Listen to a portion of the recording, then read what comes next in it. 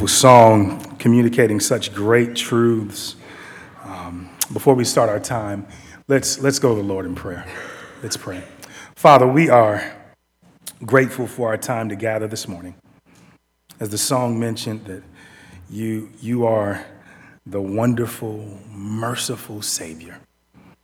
We need to be reminded of that today. It's for you that our hearts long for. It's for you that our hearts were made for. It's you that our hearts should rejoice in. May that be so today. Help us to hear with the intent to apply what's communicated through your word. Thank you for being a wonderful Savior, Jesus. Thank you for being a gracious and merciful Savior, Jesus. Help us with our time this morning. Help me, Lord.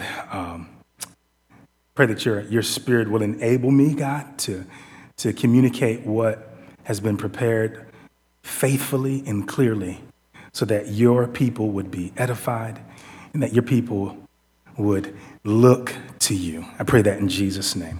Amen. All right. Well, good morning again. Good morning again. So for those who attend, obviously, WBC, you know that I'm not Nathan. I'm not Nathan Williams. I'm Marcel Howard. And for those that are visiting, certainly glad that you all are here visiting and with us this morning as we are spending time in God's Word. If you have your Bibles, I'd like you to turn to Revelation chapter 2. And I'm really excited about what we're going to cover this morning within the book of Revelation. For those that are new to Woodhaven, so every time that I've preached within the past year, it's fallen within the category of, we call it a Dear Church series. And it's coming from the 7 letters, the letters that are written to the 7 churches in Revelation. So I'm not dealing with the entire book, although there are aspects of the entire book that does impact what John is communicating to these churches. But again, we're just kind of fitting ourselves right in each of these letters. And in the past, we've covered the letter to the church in Ephesus, and we've covered the letter to the church in Smyrna, and we've covered Pergamum. And today, again, we're covering the letter to the church in Thyatira. Try saying that 10 times. No, you don't have to try it right now. Thyatira. You know, we live in a day and time where there have been noticeable changes within culture, and these changes have brought about a barrage of new virtues, and these new virtues, they invade multiple aspects of society. And not only are they invading these aspects of society, but they're also creating new norms, right? There's a new normal now in 2019. And in some way, these changes they've been helpful, and there's some redemptive aspects to these changes, but in other ways, they've been horrible, right? It's been disheartening to see where the culture is going. And, it doesn't take much for us to identify the ways in which these virtues are expressing themselves and manifesting themselves. We see them expressed in, just academia. We see them expressed with major corporations. I don't know if you guys are aware of the messaging from the corporation Gillette and what they're wanting to communicate in terms of what our humanity is about. Right? They've jumped on the movement, the tide of this gender craziness that's happening, if I can say that. And not only have they jumped on that boat, but Victoria's Secret, right? Victoria's Secret, they too have they're standing in arms, and these are major corporations. They're standing in arms with the cultural moment. And again, it doesn't take much to identify where things are going. We also see some of these virtues and the impact that they're having. We see them in theologically liberal circles, particularly theologically liberal churches. You have churches of all stripes, right? You've got your affirming churches, your inclusive churches, you've got your social justice churches, and they come in all shapes and forms. And again, we see what's happening within the culture, and certainly there should be a response. I mean, our Lord calls us to be in the world, but not of the world, right? Now, we don't try to escape the world, right? But we should be light and salt in the world that God has providentially placed us in. It's fallen, absolutely. But we should be light and salt. We shouldn't try to escape and try to, just distance ourselves and disconnect ourselves from engaging people. And I believe that when we think about the historical moment that's happening today, we think about where the culture is going, I think that regardless of where the ball drops, our Lord desires us to be faithful. Our Lord desires us to have a response to the culture that we're in, a response that honors him, a response that reflects what's good and beautiful and true, a response that makes much of him. And I believe that in our text today, within the letter to Thyatira, we're gonna look at some ingredients. Again, we're going to look at some ingredients. We'll be reminded of ingredients to what faithfulness within the culture looks like. Okay? What does faithfulness in the culture, not just our culture, but all cultures, what does that look like? So if you turn with me to Revelation chapter 2, we're going to work through the letter to the church in Thyatira. That's in verse 18, and we systematically work through each of these letters. So bear with me as we consider what our Lord has to say to his church. Now, in the first verse, we arrive at a self-description, and I'm going to take some time to read through this self-description. But with all of the letters, there are self-descriptions that are given to each church. And this self-description is a self-description of the risen Lord. It's a self-description of Jesus.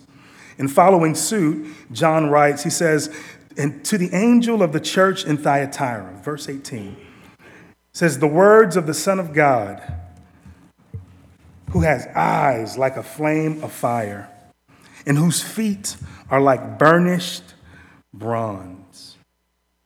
And again, this is a really interesting self-description. I want to stop there because this self-description is coming to a city that when we think about the background of the city, it's the least important of the 7 cities. It's the least impressive, and it's the least well-known.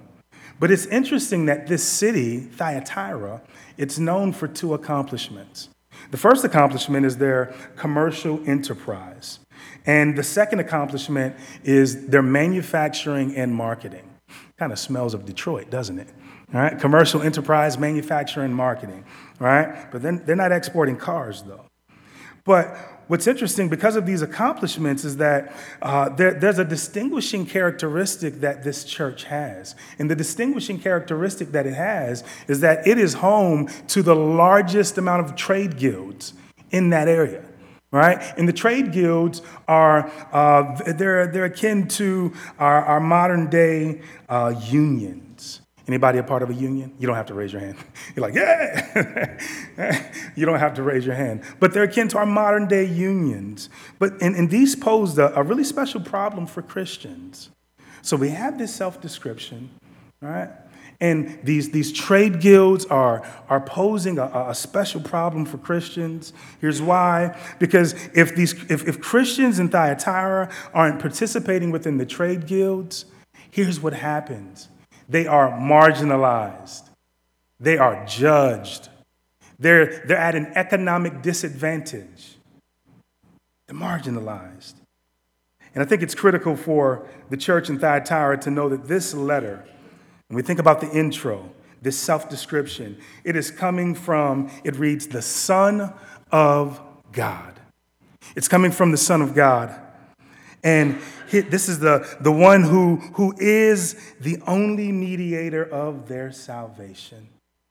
And I want you to hear me say this. It comes from a heart of profound concern for this church. Our Lord, in this self-description, when we consider who he is, he loves this church.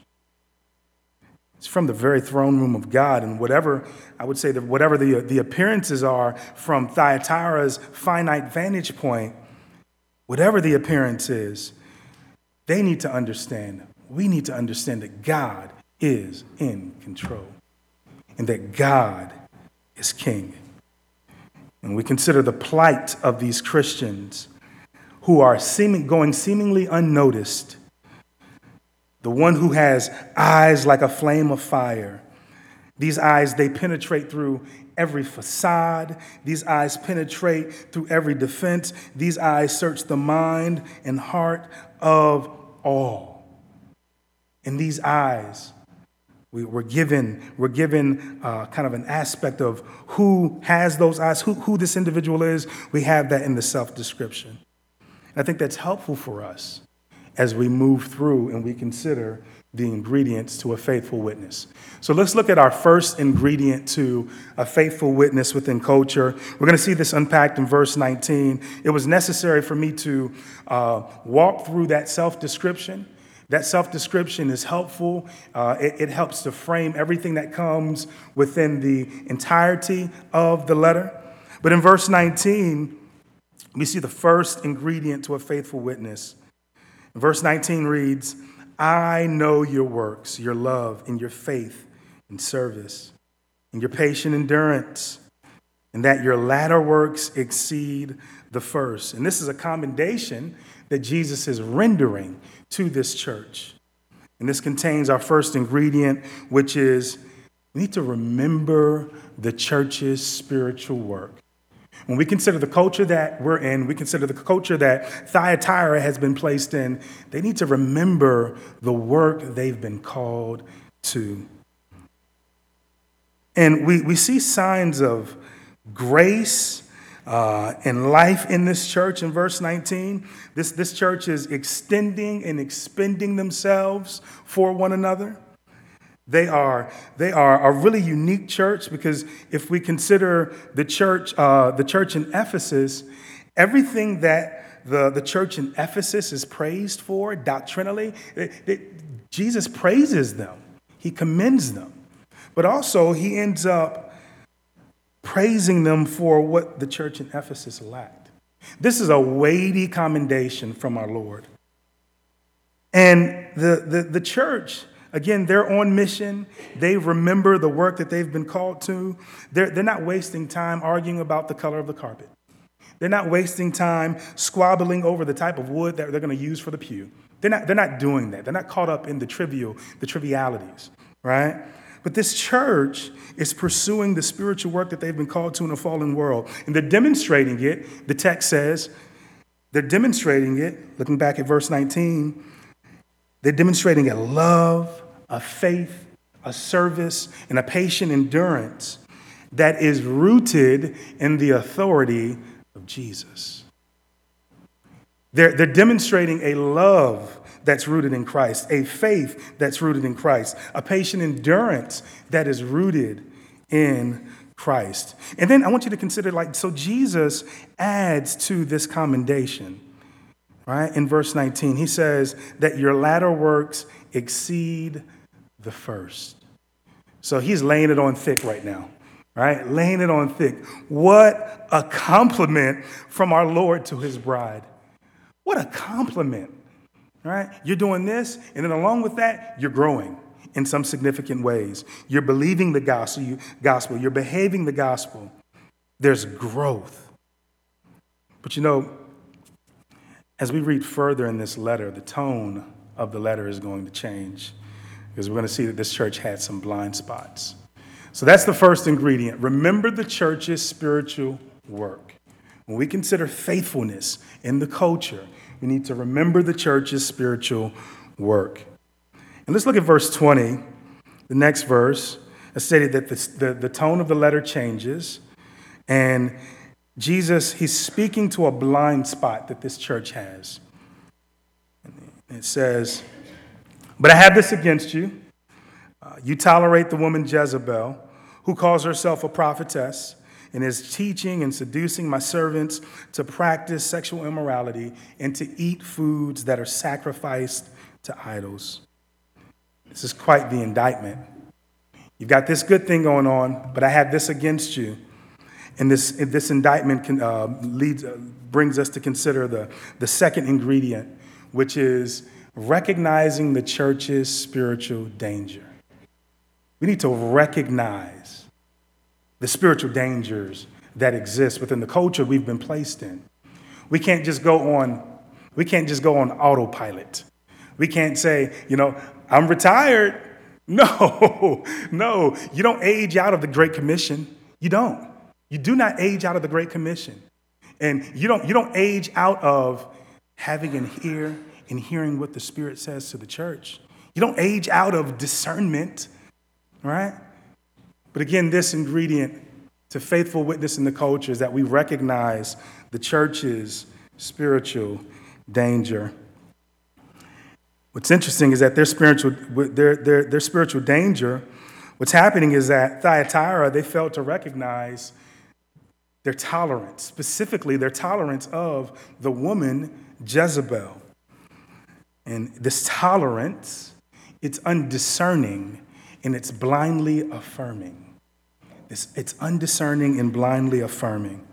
What I want to do is just pause really quick and just say that while we had the commendation in verse 18, and now we have this indictment, right, in verse 19, I just want to just say that, it's amazing when we think about, it's encouraging to think about how much Jesus loves his bride.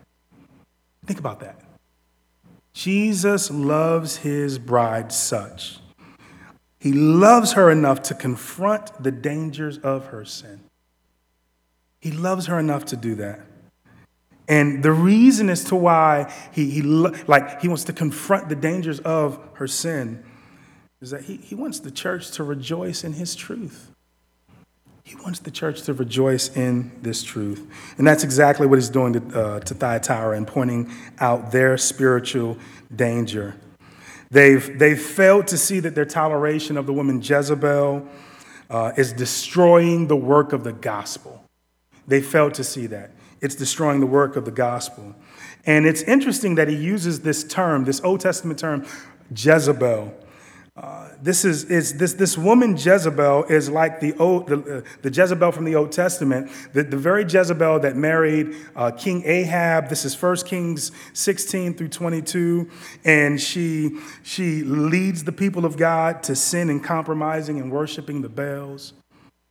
Not the Baals, but Baal. Not the Baals. But worshiping Baals. But then also she, in this compromise, is also a denying of God's power and his covenant grace. This is the same Jezebel, if you're familiar with the story. She was pushed out of a tower. She was trampled on by horses, and she was eaten up by, anybody know the answer?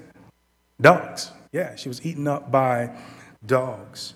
And this influence that the woman Jezebel is having in the church, it's a spiritual danger, just like her Old Testament namesake. What a comparison, all right? What a comparison, all right? Could you imagine this being aired on Facebook? That comparison. The woman Jezebel, like, wait a second, Jezebel, right? That's quite the comparison. It's not a good situation for this church. It's a dire circumstance that this church is in. And Jesus, he's not calling this church to affirm Jezebel. He's not calling this church to dialogue with Jezebel. He's not calling them to, hey, just going to wait and see what happens with Jezebel. Let's just see if we can outlive her. No, he wants them to have discipline and to deal with her and to confront her. Here's why. Because it's personal for Jesus. And when we read in verse 20, and look at verse 20 again, say it's personal and it's all about his glory. It says that Jezebel is teaching and seducing my servants to do some horrible things. She's teaching and seducing my servants. It's personal, all right? My servants. I love what Sinclair Ferguson states about this particular passage. When we consider just recognizing the church's spiritual danger, Sinclair Ferguson says, tolerance can be a virtue when it's the expression of a heart of mercy, grace, and love. But it can be a vice when there is the toleration of Jezebel. Again, it can be a vice when there's the toleration of Jezebel. I don't want us to miss our Lord's mercy in this indictment, because as it flows, as the text flows, we look in verse 21. Jezebel she's given this woman, name is probably not Jezebel specifically, but that's her, comparing her to her Old Testament namesake. But this woman is given an opportunity to repent. She's given an opportunity to repent. And I believe it's merciful, so merciful of our Lord to be patient with his enemies. Look at how he's being patient with her. Right? You need to repent. He's patient with her. And it's so gracious of him to extend forgiveness as he's done for us.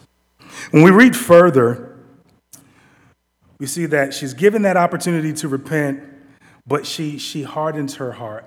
She chooses not to. And she's hardening her heart against the very ministry that Christ has instituted for her good. And what is that ministry? Is the ministry of the church. All right? Jesus has instituted that ministry for her good and for our good. And Jesus is faulting this church for tolerating this woman. We need to keep in mind that tolerating Jezebel is not a mark of their faithfulness. It's a mark of their unfaithfulness. It's a mark of unfaithfulness. They're tolerating a woman who is bringing ideas and teaching that oppose the gospel. And it aims to undermine and destabilize and overthrow biblical truth. That's happening in our day. There are ideas that have crept into the church that aim to undermine, destabilize, and oppose the work of the gospel, the truth of Jesus. Verse 22 through 23 spells out the judgment that Jesus has reserved for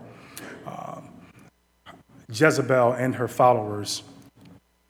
And the judgment reads this way: I gave her time to repent, but she refuses to repent of her sexual immorality. Behold, I will throw her into a sickbed, and those who commit adultery with her I will throw into great tribulation, unless they repent of her works. And I will strike her children dead.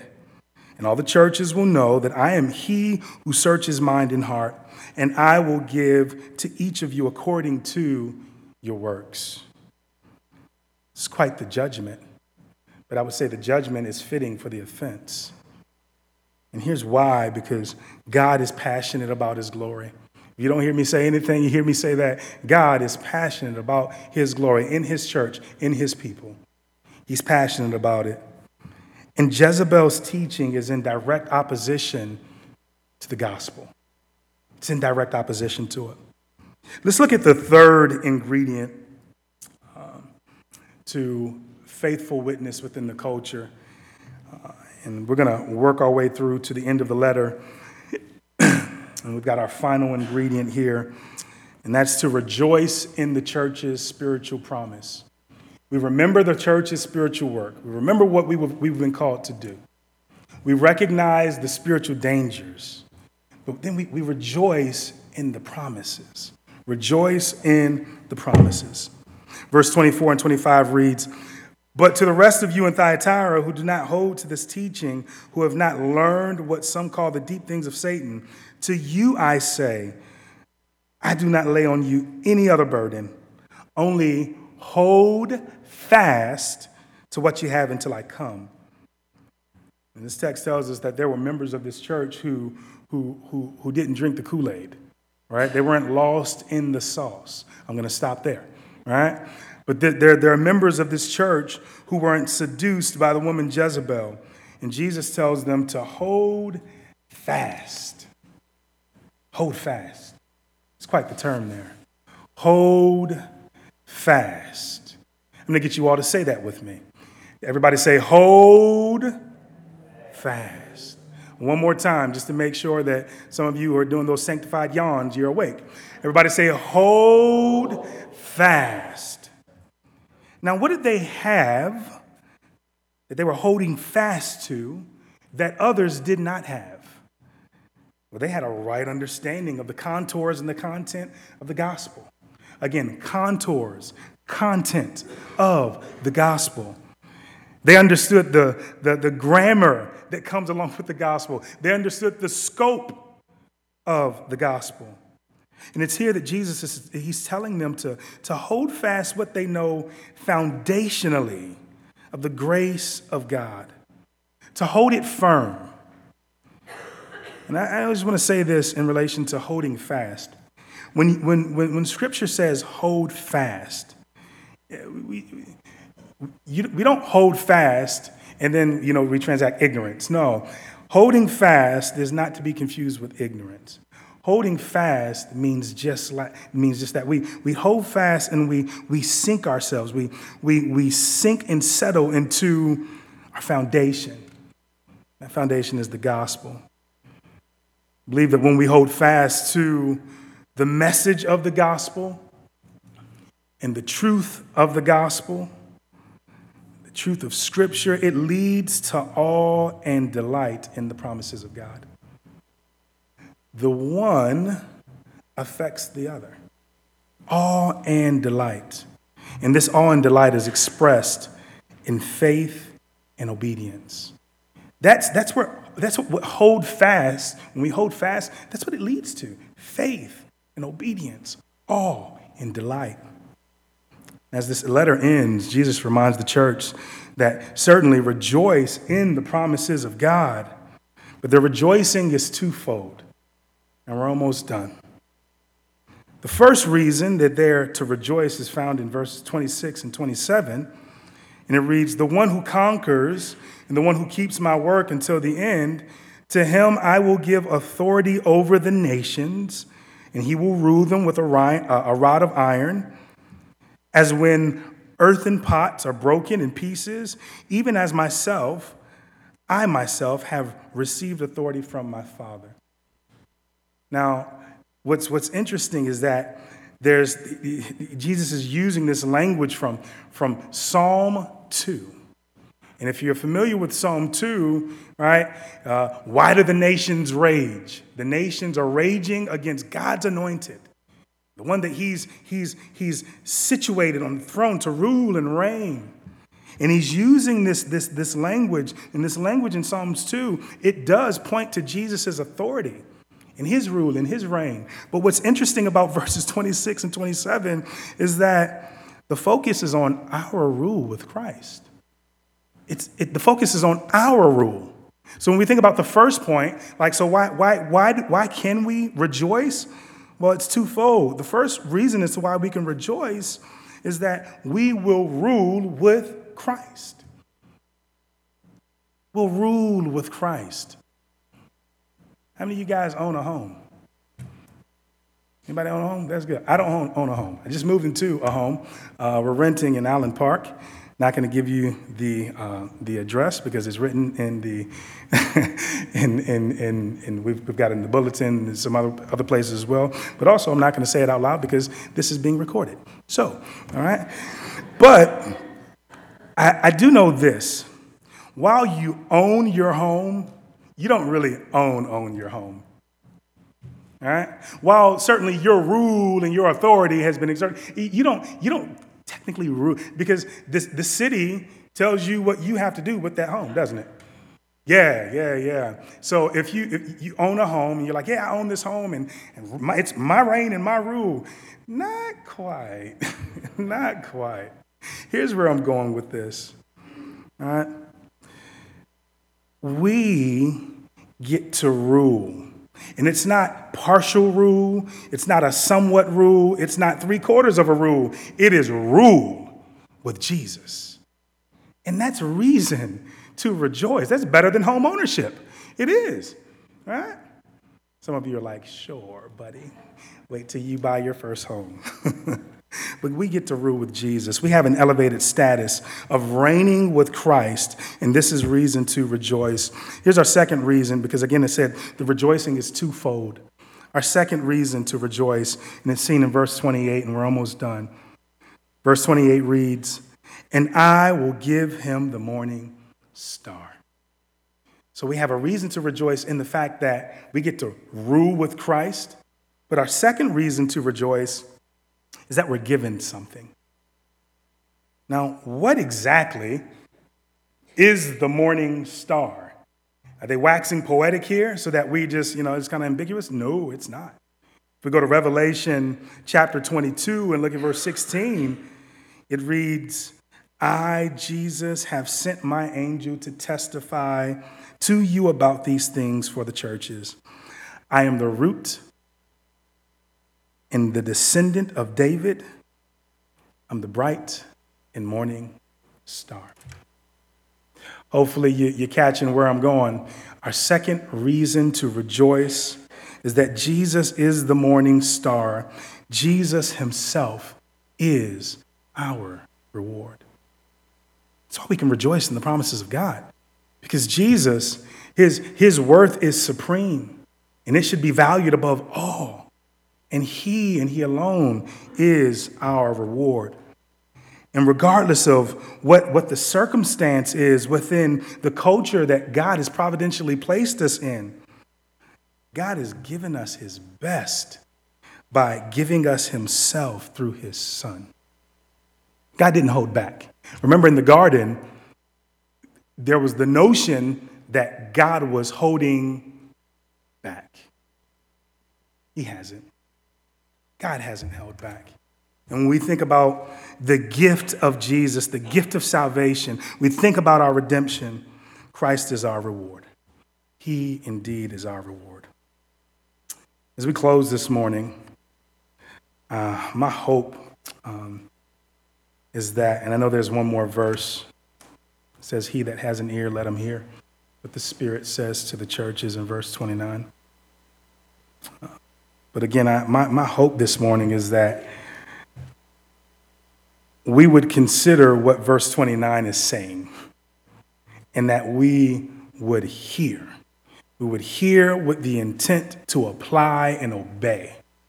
That we would hear what the Spirit says to the church, and that it would transact itself in faith and obedience. We'd remember the great work that we've been called to as our Lord's bride.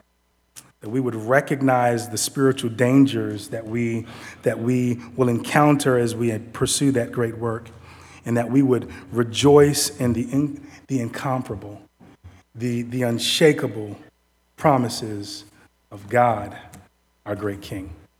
Let's pray. Father, you are certainly worthy to be praised, and we are just thankful, God, that you haven't left us without your witness, particularly in your scriptures, in the word. And we're grateful that you have communicated to us, that you have spoken to us in a very unique way through your word. God, I pray that with what we've covered this morning, and considering the ingredients of a faithful witness within our fallen world, God, I pray that we would remember the work that you've called us to, that we would recognize the spiritual dangers that exist, and that we would rejoice in the promises of our great redemption, this salvation that is through Jesus and Jesus alone. And I pray, God, that if there are people here that don't know of your great salvation, I pray, God, that you would draw them to yourself and prompt them to come. Pray that in Christ's name. Amen. If you could stand.